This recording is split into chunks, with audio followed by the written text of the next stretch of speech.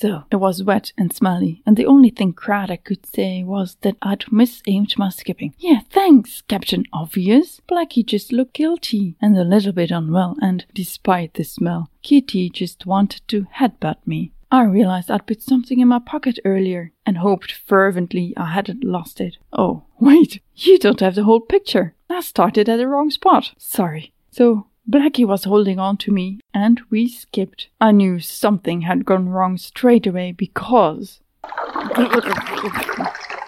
This is Nedak, my adventure, written down in a better way than I can tell it.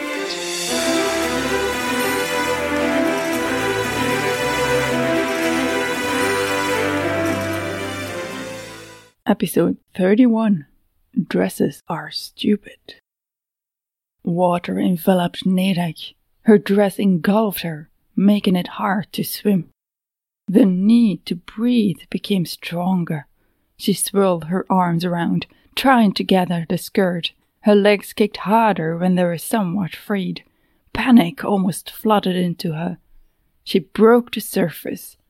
Nedak took a deep breath and sputtered as she sank again. The skirt opened up around her as she let it go, struggling to use her arms in an attempt to aid her burning legs. When one of her hands hit a solid edge, she turned and clung to it. Before she could wipe her eyes, a hot liquid slammed over her, accompanied by a terrible roar. It stung her closed eyes and smelled vile, as putrid as the spit of an alpaca, like bile made of grass. Apologies, the weak voice of Blackie in her head. Nausea curled Nedak's stomach in a knot. She swallowed repeatedly.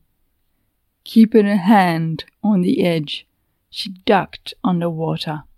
Her other hand pushed the water above her head away. She hoped that would give her a somewhat clean area to emerge from. She broke the surface again, wiped her face, and opened her eyes. Her vision was blurred. The sting was awful.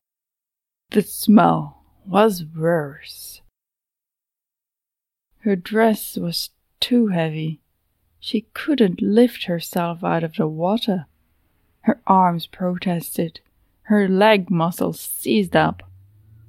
Darkness. A tightness around her chest. She left the water. The tightness disappeared, and the faint, blurred light of the lantern was back. A dark, looming figure towered above her slumped form. Clean eye. Hold. The feel of Blackie's tongue licking her was something Nedak hoped she'd never have to experience again. At least she wasn't naked this time. For a moment, she didn't have the strength to do anything but let it happen. When Blackie jostled her enough to turn her around, she got to her hands and knees. All right. Enough already, enough! Blackie stopped licking her, but continued licking the ground. Nedak purposely didn't look at it, although her vision had improved. Her stomach was still unsure about the surrounding smell. She crawled a little out of the way and sat down with a sigh. Kitty nuzzled her. You misaimed by a meter. You had the area for Blackie right, but forgot to count yourself in. Don't worry, you'll get better. The dragon will get better at handling it too. This one wanted to jump in after you. Craddock gestured towards Kitty, whose leash she was holding. Was that everything Craddock had to say? Nedak almost drowned and had been vomited on by a dragon, and she commented on the skipping? Weird woman. Definitely family. Do you think this dress is salvageable? If I hadn't been wearing it, there wouldn't have been an issue for me in the water, but still, it would be a shame to see it go to waste, since it must have been expensive. Oh, don't worry about that. This was an old one. It doesn't matter. I've put enough coins in your purses to commission several new ones. Amelia knows to take you to my tailor tomorrow.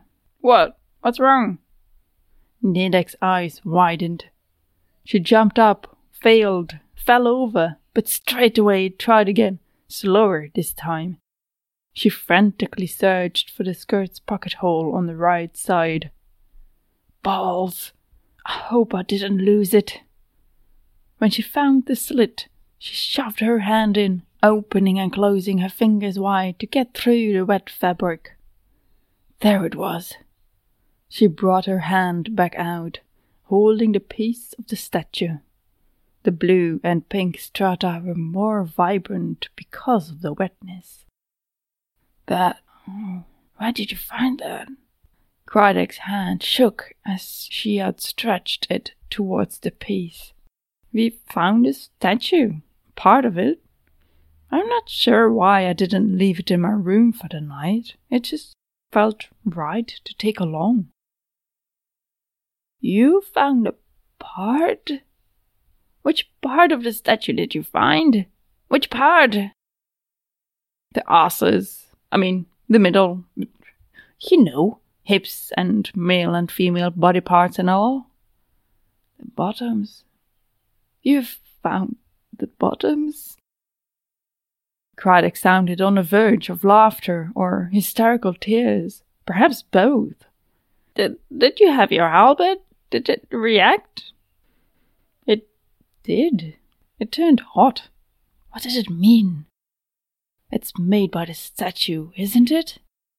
Winnie told me it was called the Statue of the Originals, but because it was too powerful, they somehow divided it in parts and dispersed those. Nedek's aunt blinked. It caused tears to jump on her cheeks. She absently wiped them away. It's close to the truth, but not complete. I was always certain the halberd was a PPW. I knew I was right. Can you bring me there? You've been there, so you could skip back. Now? Nedek barked a laugh at the incredulity of the request. Her aunt snorted.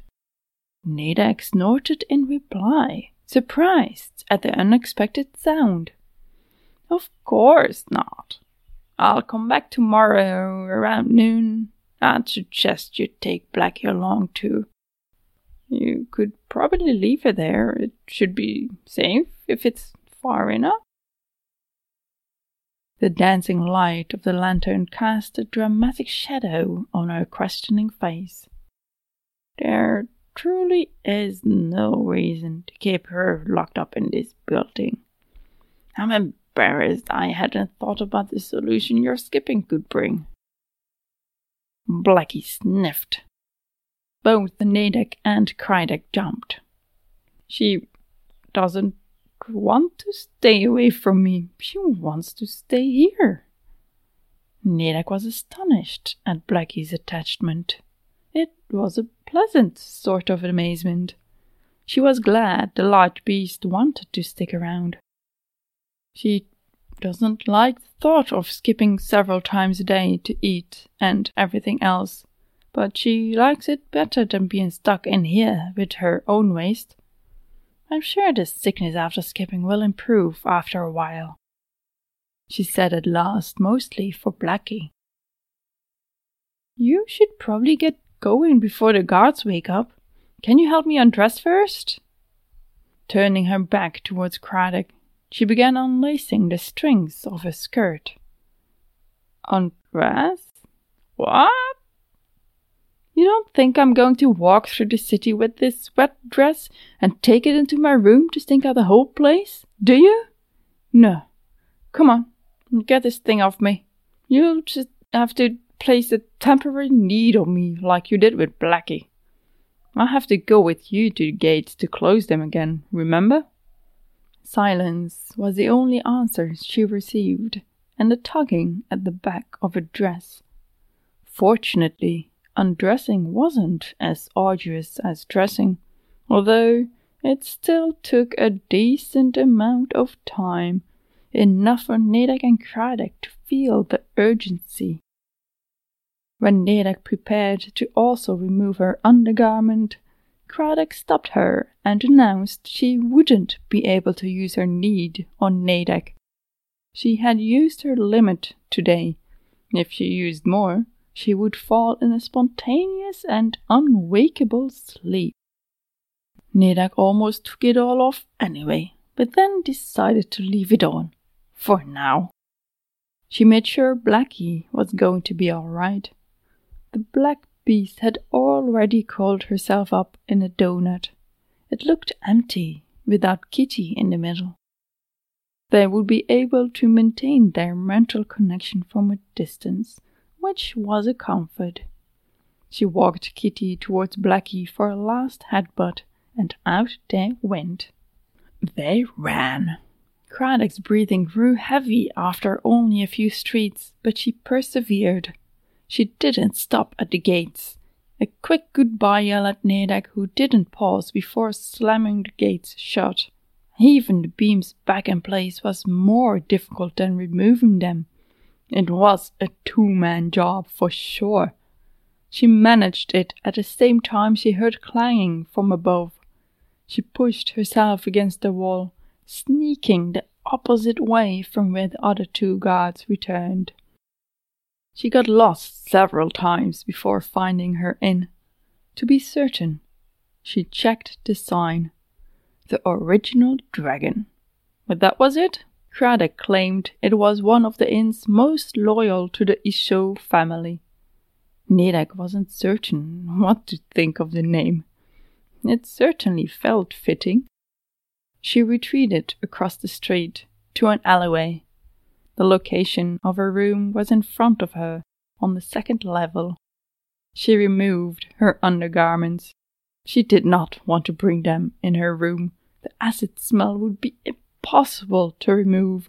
Only then did she remember to have a look around for other people. Kitty hissed at the same time, emphasizing Nedek's idiocy.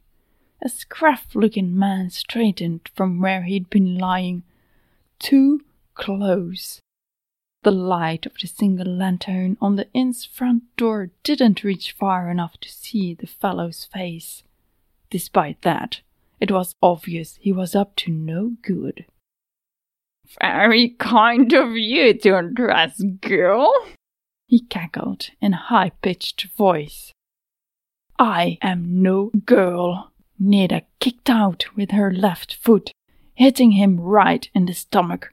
He doubled over, bringing his face in perfect placement for her knee. He fell backwards. "Come, Kitty." She scooped him up, putting him on her shoulders. "You better be gone from this alleyway by tomorrow, creep." She turned around, bent through her knees, going through the motions of skipping, focusing her destination in her mind and view. A shuffling behind her warned of the man attempting to jump her again. Gross. The last letters of the word sounded like a hiss coming from empty air. You have been listening to Nedek, Chapter 31, Dresses Are Stupid. Narrated, adventured, and lived through by myself, Nedek.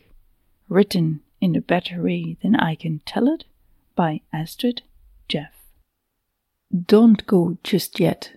We've got bloopers coming up. Find us on Twitter at Astrid Jeff and at Nedek and Kitty. If you like this show and would like to support it, a good way to do that is share it around to everyone you know. An even better way is to rate and review it on iTunes or whichever podcatcher you use.